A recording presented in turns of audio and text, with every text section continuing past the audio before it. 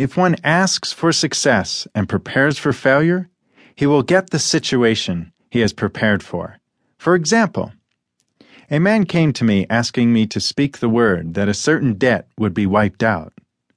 I found he spent his time planning what he would say to the man when he did not pay his bill, thereby neutralizing my words. He should have seen himself paying the debt.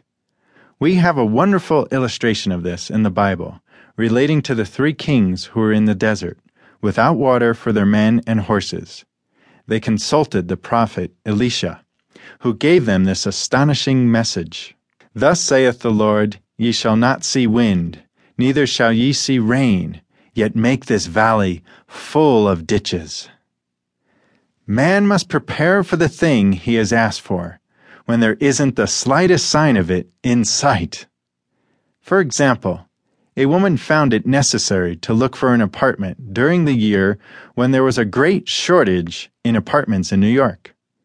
It was considered almost an impossibility, and her friends were sorry for her and said, "Isn't it too bad? You'll have to store your furniture and live in a hotel." She replied, "You needn't feel sorry for me. I am a Superman, and I'll get an apartment." She spoke the words, "Infinite Spirit, open the way for the right apartment." She knew there was a supply for every demand, and that she was unconditioned working on the spiritual plane, and that one with God is a majority. She had contemplated buying new blankets when the tempter, the adverse thought or reasoning mind, suggested, "Don't buy the blankets. Perhaps, after all, you won't get an apartment and you will have no use for them." She promptly replied to herself, "I'll dig my ditches by buying the blankets."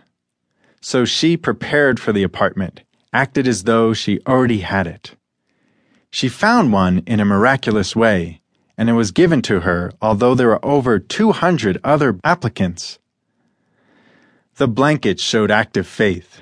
It is needless to say that the ditches dug by the 3 kings in the desert were filled to overflowing. Getting into the spiritual swing of things is no easy matter for the average person. The adverse thoughts of doubt and fear surge from the subconscious. They are the army of the aliens which must be put to flight. This explains why it is so often darkest before the dawn. A big demonstration is usually preceded by tormenting thoughts.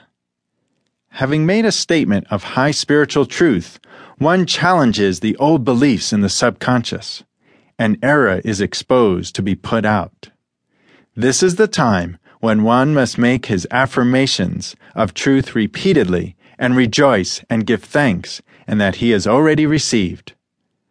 Before ye call, I shall answer. This means that every good and perfect gift is already man's awaiting his recognition.